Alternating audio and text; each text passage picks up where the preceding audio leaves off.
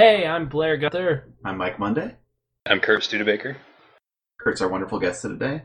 We don't have a name for this podcast yet, so we're just going to hop right into it. Hopefully the first of many podcasts. Of course. Let's start with Manti Te'o. Kurt, what do you think? Aside from being one of the weirdest stories that we've heard in a long time, it couldn't have happened to a better team. Just some background information. We're all from Lafayette, Indiana, and big Purdue fans. So yes. What do you think, Kurt? Do you think he covered up? I don't think that he was necessarily in on it from the beginning. I think it was more an issue of him realizing that he got duped, and then knowing that at this point he's already like a national figure, and he was really embarrassed by it. Obviously, I mean, who wouldn't be? And so he just kind of he covered up the fact that he knew about it. And so when the media would ask him, after a game, ask him about his girlfriend, how it was inspiring him to play, and all that, then he just kind of went along with it just to avoid the embarrassment. That makes sense to me. I mean, the biggest thing for me is the time lapse. I believe they broke that he found out the 6th that it was a hoax, and then waited until the 26th to tell Notre Dame, which doesn't really make sense because that's all like off-season time. And then, Notre Dame doesn't even break the story. Deadspin tells us about it like 3 days ago, and that's just a big gap between those events. Yeah, I feel like he had to know early. Maybe it was the 6th, but I mean, the details have come out now, and she was going to meet him a bunch of times and just never showed up, and then he just went with that. Like I said, we're all guys here, and he was destined to be famous. He was a big time recruit out of Hawaii. It was between USC and Notre Dame, and even though Notre Dame was like a little down, whatever you want to call it, when he went there, Notre Dame gets publicity. It is Notre Dame, and so it's really hard for me to believe that he kind of just went with someone he never really saw for 3 years when he's probably one of the most eligible bachelors, so to speak, in the state of Indiana. You'd think. It just seems insane to me that you could have an online girlfriend for so long and it's fake and you never questioned it. I don't know, Kurt, what do you think? Well, my understanding is, and I haven't been following it as much as a lot of people have, but my understanding is that the guy who was playing the prank would have his cousin show up occasionally, like his girl cousin. Yeah. And so she was kind of playing the role. So I don't know if he actually met this cousin and thought that she was somebody else. He said that he never met her in person. He saw pictures and spoke with her on the phone, and it was the cousin. See, that's the funny thing, though, because isn't the story that their eyes met at a Stanford game and they traded numbers? Isn't that like directly from his mouth? I think he said he never said that. I don't know what the origin of that. I didn't look it up. I think some of that stuff came from his dad, and he had lied to his dad. He told that stuff to his dad, lying to his dad, and then his dad repeated it to the media. Who knows? It's very clear that we don't know everything. No, obviously, and it's only further complicated by that NFL player came out and said, "Oh, I've met her. I know her." Right. Yeah, the one story that got me was they were in the hotel before the national championship game, and they had, or maybe before the Stanford game, and they had a huge group of people downstairs, including the friend, and they all called Te'o up in his hotel, and were like, "Hey, is she with you? We're waiting for her." I don't know what they were trying to do, but that's when I would have just gone down and figured it out. I don't know. Something either screams that there's a reason he had to cover it up, or he was a part of it and that's why he had to cover it up. I don't. The whole someone coming out and taking full blame for it still kind of sounds to me like somebody said, "Hey, take the blame, and then we'll take care of you later." Yeah, I just don't know how he never looked her up. She died, and he never looked for an obituary. See, that's what confused me too. How is it that the media just accepted this for so long? Yeah, nobody ever fact checked. Well, that's I mean, pretty weak. I don't know. Plenty of big players have girlfriends, and they maybe were busy looking at Johnny Football's girlfriend, and not that I blame them, but I think it's maybe some of these things are just kind of hard. You can't fact check every single girlfriend. But here's a quote from Te'o on this whole thing about why he lied about it. "I even knew that it was crazy that I was with somebody that I didn't meet, and that alone, people find out that this girl who died I was so invested in, but I didn't even meet her. In my story, people think that, yeah, he met her before she passed away, so that people wouldn't think I was some crazy dude. So he never met her, but he lied about it because he didn't want people to think that he was, weird for having this online girlfriend for so long that he had never met. I mean, that makes sense. I don't know. Not to disagree with your fact-checking statement you made, Kurt, but, Kornheiser makes a statement about McCarron's girlfriend and her Twitter followers, multiplied times 10. And Manti Te'o's a big figure, and his girlfriend dies, and no one does any background check on it. It was a central part of his Heisman campaign. Was that week with Michigan State, where his grandma died, and then his girlfriend died too. Yeah, that was the story for him the whole year. I think it was the Michigan game, actually. Was it? Because they were at home for Michigan. Yeah. I don't know. He had a huge game that week, though. Oh, yeah, I think he had 2 interceptions. The interesting thing, I didn't know this, deviating a little bit from the story, but he didn't have a turnover until this year, which really surprised me because for the longest time I thought he was a big-time impact player, and his big stats came this year, so it's kind of interesting branching a little bit towards the NFL prospect. Yeah. Well, he had a decent year last year, though, didn't he? Just not necessarily a lot of turnovers. I thought he had a lot of tackles and tackles for loss, those kind of stats. Yeah, he's always been the vocal leader. And the big guy there. But it wasn't necessarily a game changer. See, I knew that, but I thought that he was more of an impact player, and the stat that I heard was that he had the 7 interceptions and I think 2 recovered fumbles. He didn't force a turnover until this year, which I thought was surprising, and it kind of, not to say that he's not a good player, because I think he's a first-round pick, but, for someone that's a high-impact guy, it seems like he didn't really start making plays until the talent around him got better. So do you think this hurts his draft stock? I haven't decided yet.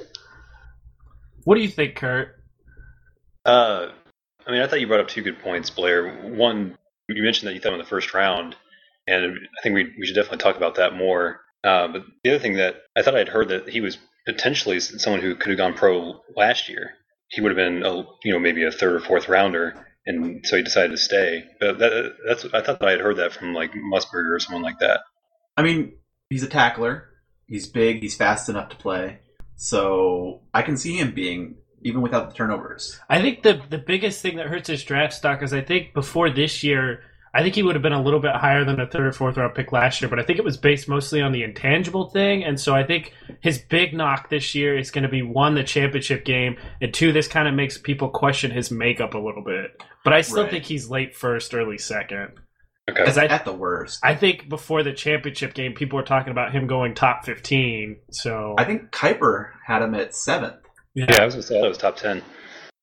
So, maybe he drops out of the first half of the first round. I think he goes somewhere back there. I think I heard Giants. I personally wouldn't mind seeing him in Chicago.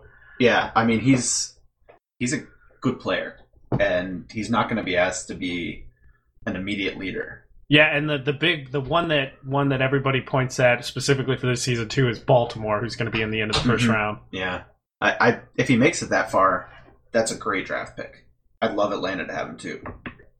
No, I agree. I think he's a good talent. I don't like cheering for him now, but I even posted at the beginning of the year when they played Purdue. I don't like seeing him in the Golden Domers, but he can come to the Windy City. Mm-hmm. Yeah, I don't know that. This story is obviously going to hurt his draft, but I don't think it's really going to affect him as a player. It's not like he was doing drugs or doing something that's going to hinder his performance. This is all personal life. I don't see how this really is going to impact his play down the line. I would agree with that, but I feel like specifically, especially under Goodell's tenure, that character concerns have kind of become a bigger issue. I don't think it's as big a deal, and for what it's worth, I think the media has kind of overblown this a little bit, but I agree for the most part. I don't think it tanks his stock at all. No, I don't see how it can. This is a character issue that's a little different than normal ones. It's not like he's going out to clubs. Yeah, no, I agree. He just made up a girlfriend, which is weird, but not necessarily like a lot of lonely nerds on the internet do that. I just want to touch on this before we take up from this point. I'm not sure if we're close, but I do think, and not because I'm not a big Notre Dame fan, I think at the beginning of the story, I think it's lost a little traction. You do have to question a little bit maybe his sexual interests, Because if he did have motive behind it besides publicity would be the big one.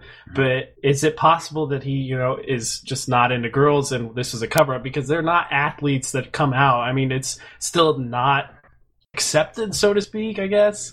And I'm not saying he is. It's just something that I gave thought and thought had some traction early on. But the way this thing's kind of turned, I don't know if it's relevant anymore. It definitely seems like the second most likely reason that he would do this, besides just was just embarrassed because he got. Yeah, well, they interviewed students on Notre Dame's campus, and a lot of them weren't really surprised at all that something like this was going on.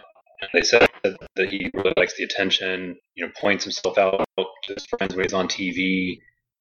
Maybe there's more than just hiding embarrassment, or as Blair mentioned, maybe hiding sexual preference. Maybe it was literally, I can use this to get more attention. Same day my grandma did. Let's milk this, get a couple wins, inspire the defense to play, that kind of stuff. I mean, yeah, I definitely could see that being a factor. Yeah, I think if it was a cover-up, like Mike said, the second biggest one you would have to question would be preference. I think the first one would be hype because, like Mike said, the whole tragedy was the big driving force behind his Heisman campaign. Yeah. He seems like a decent guy, and I don't want to get all over him for this because maybe he was just super naive. No, I agree. I like Kurt said at the beginning, I think the reason this has kind of seen more media attention than it deserves is because it's so unusual.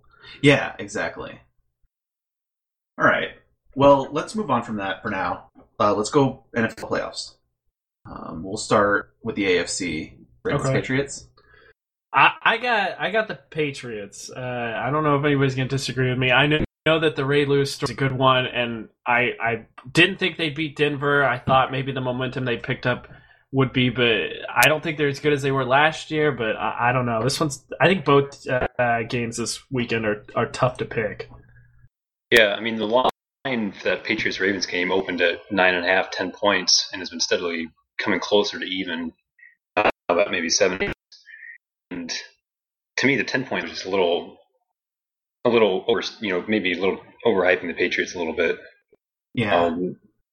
They beat Houston and they beat them fairly handily, but they still gave up. They gave up a lot of yards. What was it, 28 points? Houston was on the downswing at the end of the year. Yeah, he destroyed them. Doesn't mean a whole lot now. No, I agree. I thought the Bengals win was real ugly. I mean, they're at home, and it just didn't. The defense played well in that game, the Bengals Houston game. But I agree with that. The bigger story is kind of Belichick and Brady's legacy versus Lewis's goodbye, so to speak, is the biggest story of this. Definitely. Yeah, I mean, Andy Dalton was one overthrown pass away from winning that game against Houston. Mm-hmm. I mean, I don't know that Cincinnati would have done any better going into New England than Houston did. I'm still not ready to completely crown the Patriots. Yeah, I mean, an elite offense, a decent league average defense. They're terrible in the passing game as far as defense goes, but their rushing D is top 10, and their scoring D is top 10. So, and the Ravens are sort of average everywhere. Joe Flacco can have the big plays. I think the big thing for me concerning the Ravens, I feel like they're really, maybe not really, but they're inconsistent. Like, you don't know which Joe Flacco's going to show up, and on top of that, you don't know if the coordinator's going to give Ray Rice the ball 20 times a game or 10 or 3. I mean, I think the stats out there that they're like 25-1 when Ray Rice touches the ball. I think it's like at least 20 times, and that's a pretty proven stat. And I know there are things that factor into that. And he had 6 touches in the first half of the Denver game. Now they won, but he's a premier back, and I don't know why you don't hand him the ball. Yeah. Yeah, I mean, and that offense has always been kind of entertaining for me. They are the Chicago Bears of the AFC. Since 2008. Yeah, sorry, Blair. Since 2008, Flacco's had 19 QBRs. ESPN's rating system. 19 of those ratings under 20, when 50 is league average. And that's tied most with Sanchez. I mean, so that's just pathetic. But he's also had 19. Don't want to be tied with Sanchez in anything. Yeah, you don't want to be tied with Sanchez.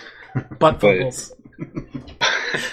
But he's also had 19 QBRs over 80. And I mean, just the wild inconsistency is so. I mean, it's kind of hard to sit here and pick the Patriots when Iron Chin Joe Flacco could come out and just he's outplayed Brady the last couple of times they've met. So Yeah. I mean, it's kind of hard to say definitely the Patriots are going to win. No, I agree. I mean, I think he's been in, this is his second straight AFC championship game, and it's 3 out of the last 4, right, for Flacco? And I believe they've missed the Super Bowl all 3 times because the receivers dropped an easy catch. I remember the Hushmanzada one, there was the Lee Evans one last year, and then the missed field goal, obviously. So I agree. You know, which Flacco are you going to get? It's definitely a big part of the game. I think, it really comes down to Flacco. Because I think the defense, for what it's worth, they're beat up, but I think Lewis has gelled them, and I think they're playing decently well. Definitely above their level at this point. Yeah. You know, you don't know if that's going to be, sustainable, but who knows? It's 2 games. 1, really. I think the big question, I mean, basically, I think the Patriots, Ray Rice, I think, is one beat of that coin, because I think Flacco performs better when he's able to do play action to Lee Evans. Or sorry, Torrey Smith, my bad. Right. Torrey Smith. Sorry. So, and then other side of the ball, can the Ravens D stop Tom Brady? There's only one way to do it, and that's to hit Tom Brady. Yeah. That's a scary prospect. That offense is almost 2007 level good. Yeah, that's what is scary, because I believe I heard Danny Woodhead and Gronkowski were their big pieces for the game plan last week, and they both go out early in the first quarter, and then they still drop 48 or whatever they scored. It's weapons on weapons for them. Yeah, it's insane. Even with Gronkowski out, there's definitely a little bit of struggle in the first game or 2 that he missed. But they picked it up pretty quickly. I mean, they just had to practice using a one tight end offense more. I mean, it really wasn't that big of an adjustment for them. I think that speaks to Belichick's game planning and Brady's execution. I think it's not only the game plan, I think it's just the system. Yeah. Like, they just plug guys in and it works. Yeah, I saw an interesting stat. You think of the Belichick-Brady dynasty, really, of the Patriots. Brady is the only player left from the 2001 championship team. That's surprising. And from the 04 team, the only other 2 players that are still around are Vince Wilfork and Deion Branch. And he left. That's nuts. So it's really just Belichick and Brady. I'm glad you brought that up, because the legacy of Tom Brady, more so I think than Belichick, but Brady is a big question this week, or this year basically. And my question is, the big question is he the greatest ever? He's definitely in the running. Kurt, what do you think? I mean, I've got an extremely biased opinion, being a Colts fan. I mean, I can't stand the man, but you can't argue that he's top 3, top 5 right now, and another Super Bowl would definitely put him in the conversation for being the best ever. You have to question some of their success in the past, only because of exploiting that was my loopholes. point. I don't want to say if he doesn't win this year, it damages. I don't want to go as far as damages, but to me, I think if you try to be a little unattached to the situation, it kind of raises some questions, because they did win those Super Bowls early, and up until recently, they really struggled in the playoffs. And I know it's hard to get there, but I don't want to say damages, but raises some questions for me, to say the least. Yeah. Yeah, I mean, anytime you're making AFC title games, I think it's kind of hard to say that his legacy's worse now. But I mean, if he were to make a Super Bowl and get beat, lose the 3rd straight, that would definitely, I would agree, it would raise some questions. He's like second half of his career is Jim Kelly, basically. Yeah. I mean, Jim Kelly was an excellent quarterback and a Hall of Famer, but you can't compare the 2 because Brady won. No, yeah. I mean, he has the rings, and that's why I didn't want to... damages is not the right word. Question is the word, and not that he's not great. I agree he's top 3, top 2, whatever you want to say right now. Mm-hmm. But it's just, if he does win another trip to the Super Bowl and then loses, it just raises some questions for me. I think the big thing with him is, when was the last time he had a weapon? Gronkowski's great, and Hernandez is great, but '07 Randy Moss And that's was the last Hall of Famer he played with on offense. And that's the funny thing you mentioned that because they didn't make it to the Super Bowl that year. I think what did they do? I know they made it to the playoffs, but I don't know. Did they make it to the championship game? The 07 year was the undefeated season. Yeah, they lost to the Giants on that crazy play. Sorry, I'm thinking of the year after. My bad. That was a huge one. That was kind of the turning point in his career, from when he went from just this insanely dominant guy to being the new Jim Kelly. Yeah, beatable. Peyton Manning. It really speaks how spoiled we are as football fans, that we have, some of the all-time greats. I mean, Peyton Manning is probably the best thinker as far as a quarterback goes. I like Skip Bayless's title, the best regular season quarterback to ever play the game. For sure, and definitely the smartest. I mean, he's basically been running his own offense since he was a rookie. Oh, for sure. But then you also have Brady, who's one of the greatest winners ever. Yeah, I mean, I'm not a Colts fan, and I live in Colts area, and I didn't have any vesting interest in that 2007 Super Bowl, but I wasn't objected to seeing it because I would have been able to say I've seen a 19-0 team in my lifetime. Right.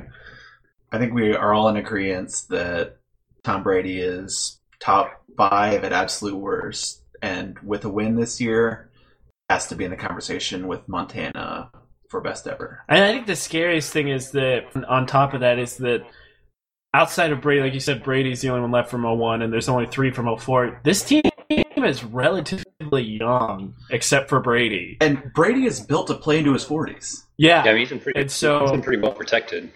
Yeah. I mean, besides the one really awful hit from Bernard Pollard. Segueing into Bernard Pollard. But yeah, no, I agree. Like, the team is young. They stockpile draft picks like nobody's business. He could keep going, so it's scary proposition. We did mention Bernard Pollard. I just want to bring this up because it's one of the craziest things that I can think of that happens on the field of football. I think we should recap the injuries, right? Yeah. I mean, it started with Brady, correct? Yes. He was the chief safety that year. It was the first game of the season. And I think he came in on a blitz and got knocked down by the running back and just hit him in the shin and got his knee. Ended that year. Yeah. And then killed the Chiefs later when they traded for Matt Castle.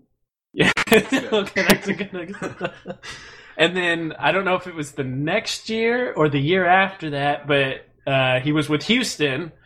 It was like the last regular season game, and Wes Welker catches a nothing slant, goes to juke to miss Pollard, blows out his knee. Right.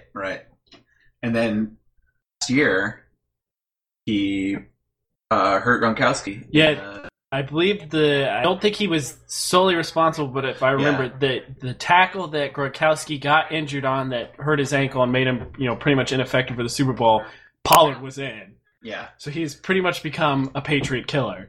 So I guess the question is, who does he hurt this year? Kurt, I mean, you with your extreme bias. How about Danny Woodhead? Okay. I didn't think of that one. My thought was Aaron Hernandez, because it seems like he works down the pieces, and I feel like with Gronk out, Hernandez is a huge piece of the offense. My thought was Bill Belichick.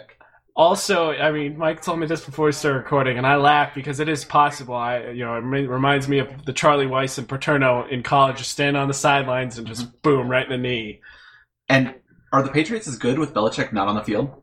I don't think so. I think there's actually a huge difference between being on the field and even just up in the box. If he's in the hospital or whatever, I mean, who says he gets hurt like that? But you never know. He just walks it off. He probably would. But yeah, it's just the Pollard stuff is just insane to me. It's pretty much sheer coincidence, but it keeps happening, so it becomes a running gag. Yeah, and it's not. I don't want to say that Pollard is a dirty player because he's not. None of those plays were dirty. No, they were not. He didn't even technically hit Welker. I mean, some people would question his hit on Brady, the initial hit that took him out in week 1 when he was at Kansas City. Yeah, I think that was what they changed the rule that you can't go under the knees or whatever. But he was blocked. I believe it was I can't think of the running back. It was the older guy that was there forever. I think Dylan maybe, but I think he was one of them. Yeah. He knocked him down and then he was trying to get up and he shoved him down again. It was just kind of a play, so to speak. For sure. All right. Well, Anything else on Patriots Ravens from either of you? One of the statistics the NFL put out was that the divisional game or the wild card games were all low scoring games, and then the divisional were way more high scoring. But I think the trend in championship games is for it to be lower scoring games. So it's interesting you guys picking the race to 30. Well, my issue is that the Ravens defense is old, going up against a pretty stellar Pats offense, and the passing D is pretty bad. I expect Patriots maybe to get out to a little bit of a lead, and then whether Flacco can well enough to get them back in the game. For sure. Passing game, I think. Okay. Just one last point for me, I just thought of. I think a big aspect will be keeping your cool in this one. I think after the championship game last year, this one might get a little chippy early. Definitely possible. These teams clearly do not like each other. Yeah. All right, let's move on to 49ers Falcons.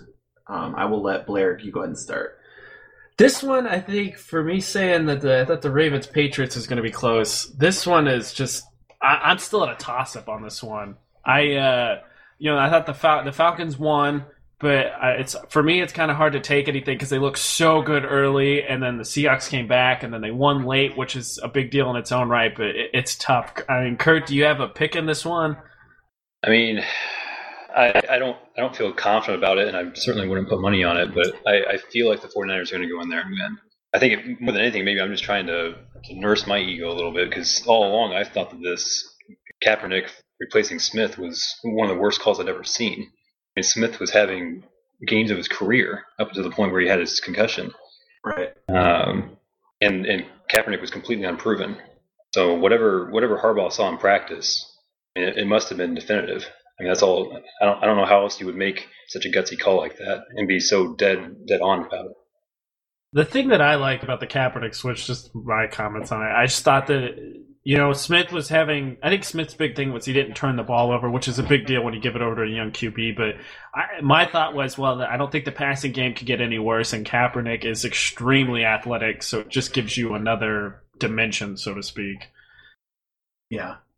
The interesting thing about Kaepernick for me is, and I say this all as a Falcons fan, he spent the entire week doing interviews, reading stories, hearing people just say, this kid is the greatest. Putting up video game numbers. And it's a lot like Jeremy Lin last year, where he came in and just had this ridiculous start. And, I mean, Jeremy Lin is playing well in Houston right now. But he's not best ever material. And I think it could come down. I think that's a very good point. I think the difference is not the difference, but kind of a big factor is the short amount of time. I mean, The Falcons have a week, and granted, I think Russell Wilson gives them some things to work with Kaepernick. But I think going along with that, I thought that was one of the big things too. That I don't know if Harbaugh thought, but Kaepernick has confidence, and I think it's a big deal, especially at the quarterback position.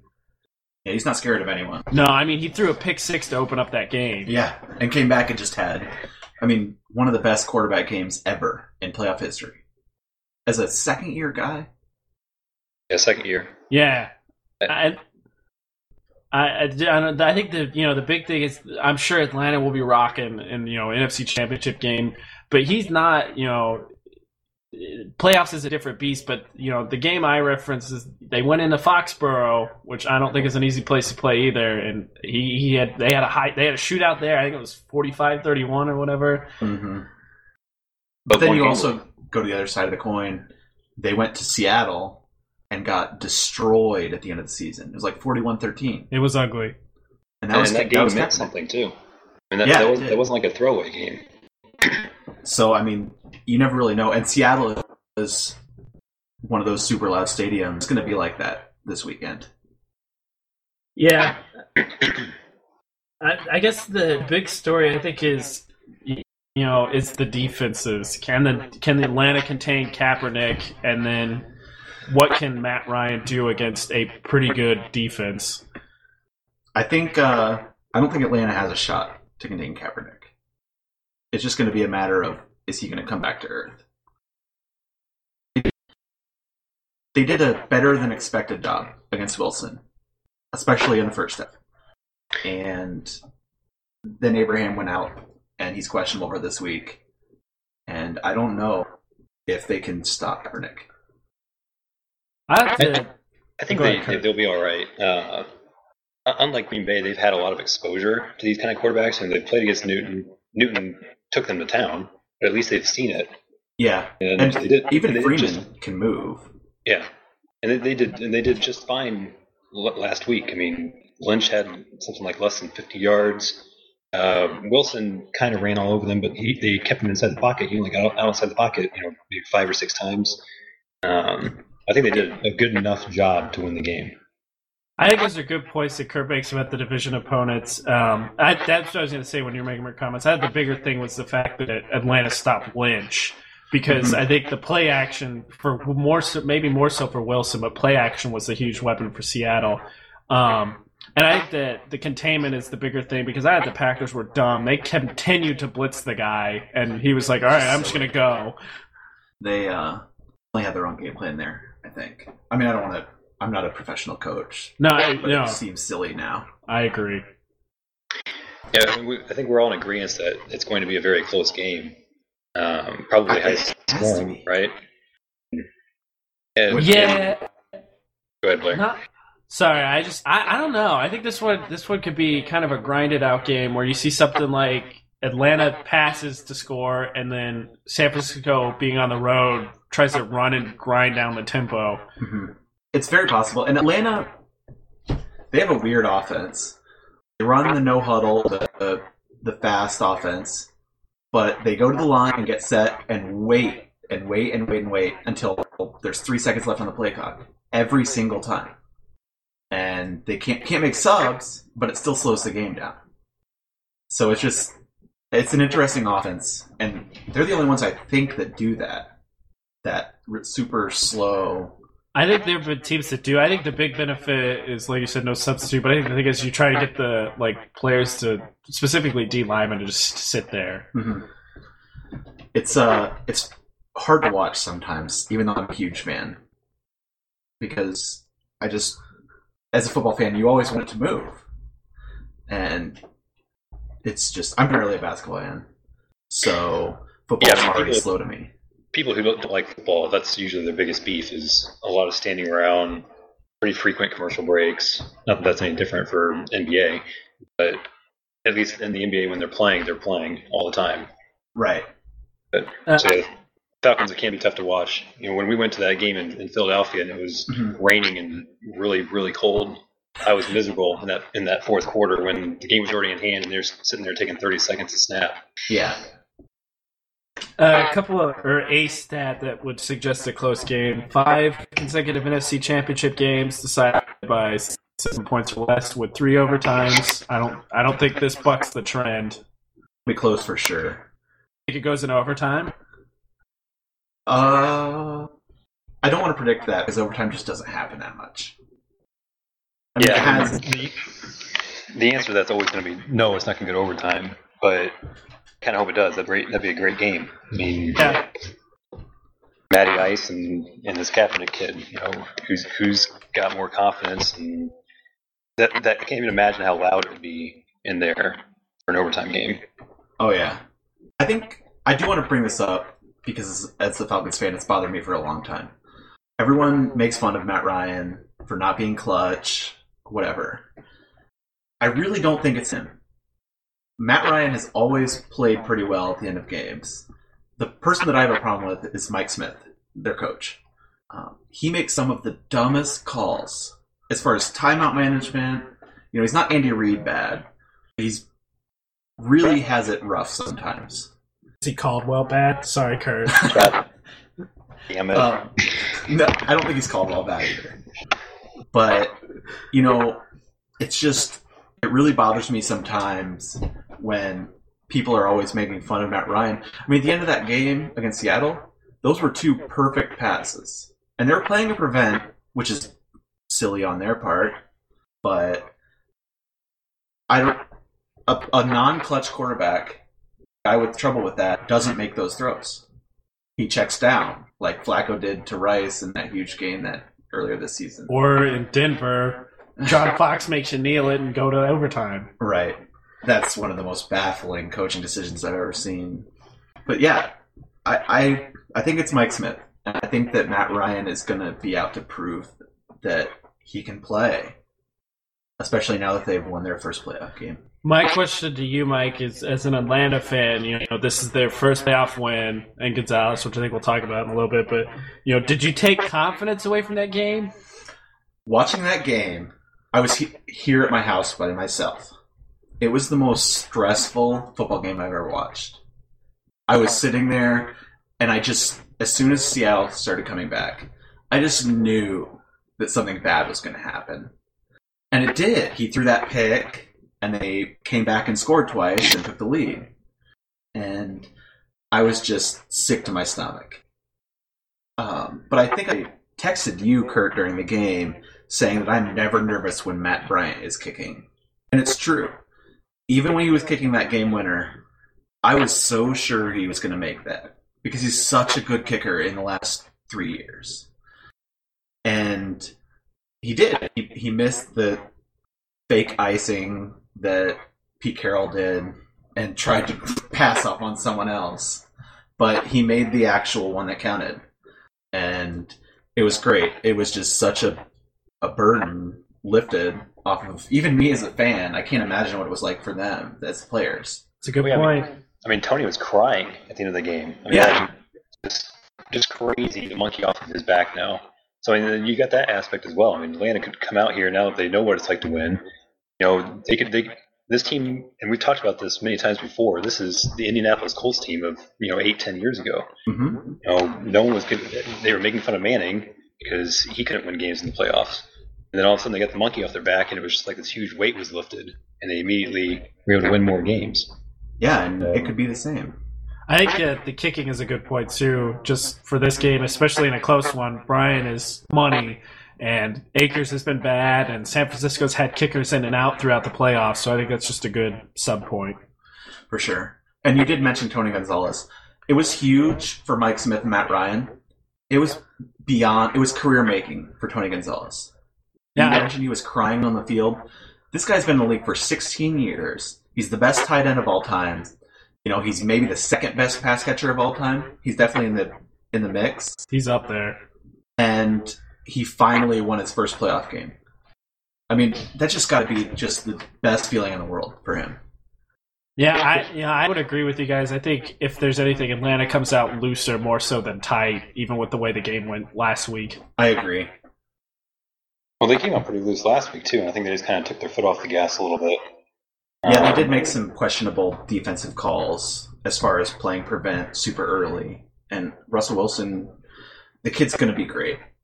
And he's going to take advantage of that stuff. Yeah. I mean, you got to consider him as the Drew Brees 2.0, right? I mean, he's short. He can throw it everywhere. He's real accurate. Athletic. Yeah. Yeah. No, it's a good point. So I think that he's going to be a great one. Atlanta got away with it, and I think this week they're gonna come out pretty confident. I'd agree. I think I think it's real tough for me because I picked Seattle last week, but I think Atlanta probably gets it done at home. We all agree that it's going to be a close game, and the Matt Ryan Mike Smith duo have always been very great, especially at home in close games. And they're 19-5 in home games. Have been decided by less than 8 points. It seems like this year even, they've won so many games in the last seconds. Yeah. I think it's 3 or 4 during the regular season, plus last week. Yeah. Last week made it 5. That's insane. That's real impressive. I mean, I think that it's interesting, but San Francisco was back. I mean, was here last year, and if not for 2 backup punt return fumbles, maybe going to Indianapolis. We've been focusing a lot of our attention on Atlanta. We should probably talk some more about this kid Kaepernick. How he's done the last 8 weeks. Did either one of you like the call to bench Smith for him? I did. I did not. I thought that Smith was having a good year. But I think that Harbaugh is the best coach in the NFL. And he saw it and made the call, and I don't want to go against him because he's never done anything but good. I mean, San Francisco was terrible when he came in. And he immediately brought them to the NFC Championship game. Yeah, I think that along with the Harbaugh thing, the biggest thing that'll be interesting is that they use a lot of formations. Mhm. And so that'll be interesting to see. And I think that's the biggest reason they had success is because, they'll come in and put like the three backs in the backfield and then they'll rotate. It looks like a traditional set. And you're like, I don't know what they're doing. And then they run the ball. Back to Kaepernick. He's just... The kid's ridiculous. Yeah, I'm sure it'll be loud and but I don't know if he'll be fazed by Atlanta, like the actual stadium. I don't see how he can be. Yeah. I mean, I've watched plenty of interviews with him this week, and he's ready to go. Yeah. He's not afraid of anyone. And Atlanta's D is not great. Not really even good. Especially if John Abraham is out. So yeah, they've really struggled against the run. So despite the fact that they've seen Cam Newton, they've seen Seattle. You mentioned that the Tampa Bay quarterback. He can move. Freeman. Yeah, Freeman. Thank you. Yeah, he's a mobile quarterback. Breeze is a mobile quarterback. So I mean that division, they see a lot of that kind of action from the quarterback and the dual threats.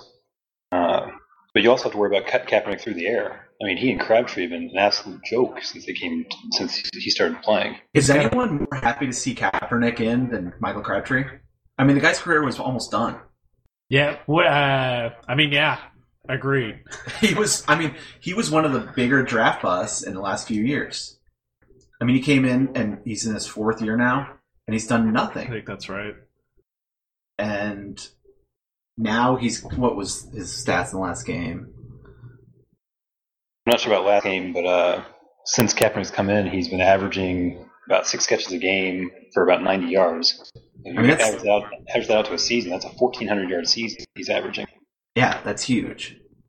And that's with other guys. I mean, Vernon Davis is a good tight end. Yeah, I think like the game plan for Atlanta, what I think led to some success was that they stopped Lynch. So stopping Gore and trying to take play action out of the game plan will be a big part of the defense finding some success. Mm-hmm. I'm definitely not confident about this one. I don't see how you could be. I think that Atlanta getting 4.5 at home is silly. I want to take Atlanta to win, to be honest with you. I think it'll be last-minute play, and I like Matt Ryan there. Even though Colin Kaepernick has been great, he's not as proven in those situations. I think I take Matt Ryan. That's where I think I stand. The big issue, though, is for you as a Falcons fan. You said you don't like Mike Smith, and Mike Smith versus Harbaugh is just as big a part of it. That's very true. God, that's awful. It'll be a great game. I mean, I'm definitely looking forward to that one. I think the Patriots game has potential, at least, to be a blowout. This one, I don't see how either team runs away with it. I mean, it's going to be a great game. So let's do some final score predictions for both games. I know we mentioned the Patriots game, but I want a solid final score from both of you. Patriots 27-21. Okay, and the Falcons? 30-28. And who wins that one? Falcons. I have the Falcons. Okay. Kurt? Okay, I would say New England 35 and Baltimore 31. Okay. And then San Francisco 24, Atlanta 21. Okay. I'm going Patriots 31, Ravens 21. So it'll be a pretty big win. Atlanta, I'm going Atlanta 24, San Francisco 23. So pretty much same as you, Kurt. But I think it's going to be a super close game. And you're taking Atlanta, right? Right. No, we just switched your pick. I mean, right. I'm not really even angry about that because I'm not confident about that pick at all. It'll be a great game. Okie doke. I think that's all we've got for today. Yeah? Anyone want to throw any closing statements in? I'm good. Kurt? Do we want to talk about how NFC number 1 seeds have fared in this game in the last decade? Yeah, let's throw it in there really quick. This is an interesting stat we saw. We forgot to mention, but go ahead and hit us with it, Kurt. Okay, so since 2003, 4 NFC number 1 seeds who have gotten to the NFC title game: the 04 Eagles, 05 Seahawks, 06 Bears, and the 09 Saints. They all won. They were all 13-3, which happens to be Atlanta's record this year. And 3 out of the 4 teams were also playing the 2 seed, as Atlanta is this year. But only one of those 4, 09 Saints, won the Super Bowl. It's very interesting that it's interesting how history repeats itself here in the NFL. It really is. That's creepy almost. I mean, it doesn't really have any bearing on the game. No. In terms of actual play on the field. But it is an interesting stat for sure. It would seem to suggest that Atlanta's got at least a slight favorite to at least win this week. You would hope. I would hope. You would hope. But yeah, it's definitely a cool stat, and I'm hoping that it continues, for one. Just a quick question. I don't know home field, but do you think Atlanta, if they win, going to only the Superdome would be a kind of a big deal, considering the other opponent's going to come from the East Coast? I think it could be pretty big. The thing you have to worry about is New Orleans people who just hate the Falcons buying up tickets, and they'll be there just to boo the Falcons. Maybe not cheer for the Patriots or Ravens, but just boo the Falcons. So, I mean, New Orleans has already had a terrible year. And winning in the Superdome, winning a title in the Superdome, would just be the biggest cap ever to the worst New Orleans sport. It's true. I think that with what Atlanta's been through as a franchise, I think they would travel pretty well, though. I agree. People get on Atlanta fans a lot for not being super dedicated to their teams, and I can't speak to it because I'm not from Atlanta, so I don't get to go to any of their games. But I think that now that they've gotten the monkey off their back with the playoff wins, things are going to be pretty crazy down there. And if they should, get lucky and win this week, then next week or the Super Bowl will be a great game. Yeah, Blair, you mentioned that the location of the game, just geographically, not talking about the Superdome and what all that means as a Falcons fan. But I mean, there's 2 weeks between these games tomorrow and the Super Bowl, so I don't really see there being much of a difference other than the fact that Atlanta plays in that dome every year. I think he was speaking more to the fans in the stadium. Yeah, the fans. Okay, I thought you were talking about like how the teams would be feeling or prepared or whatever. No, I don't think that. I think that's a huge myth in the NFL. I mean, yeah, it's going to be tough to get over traveling, but those teams are there on Wednesday, Thursday. Right. So they've gotten used to it by then. No, my aspect was more so, I think being in New Orleans, more casual fans could make the trip.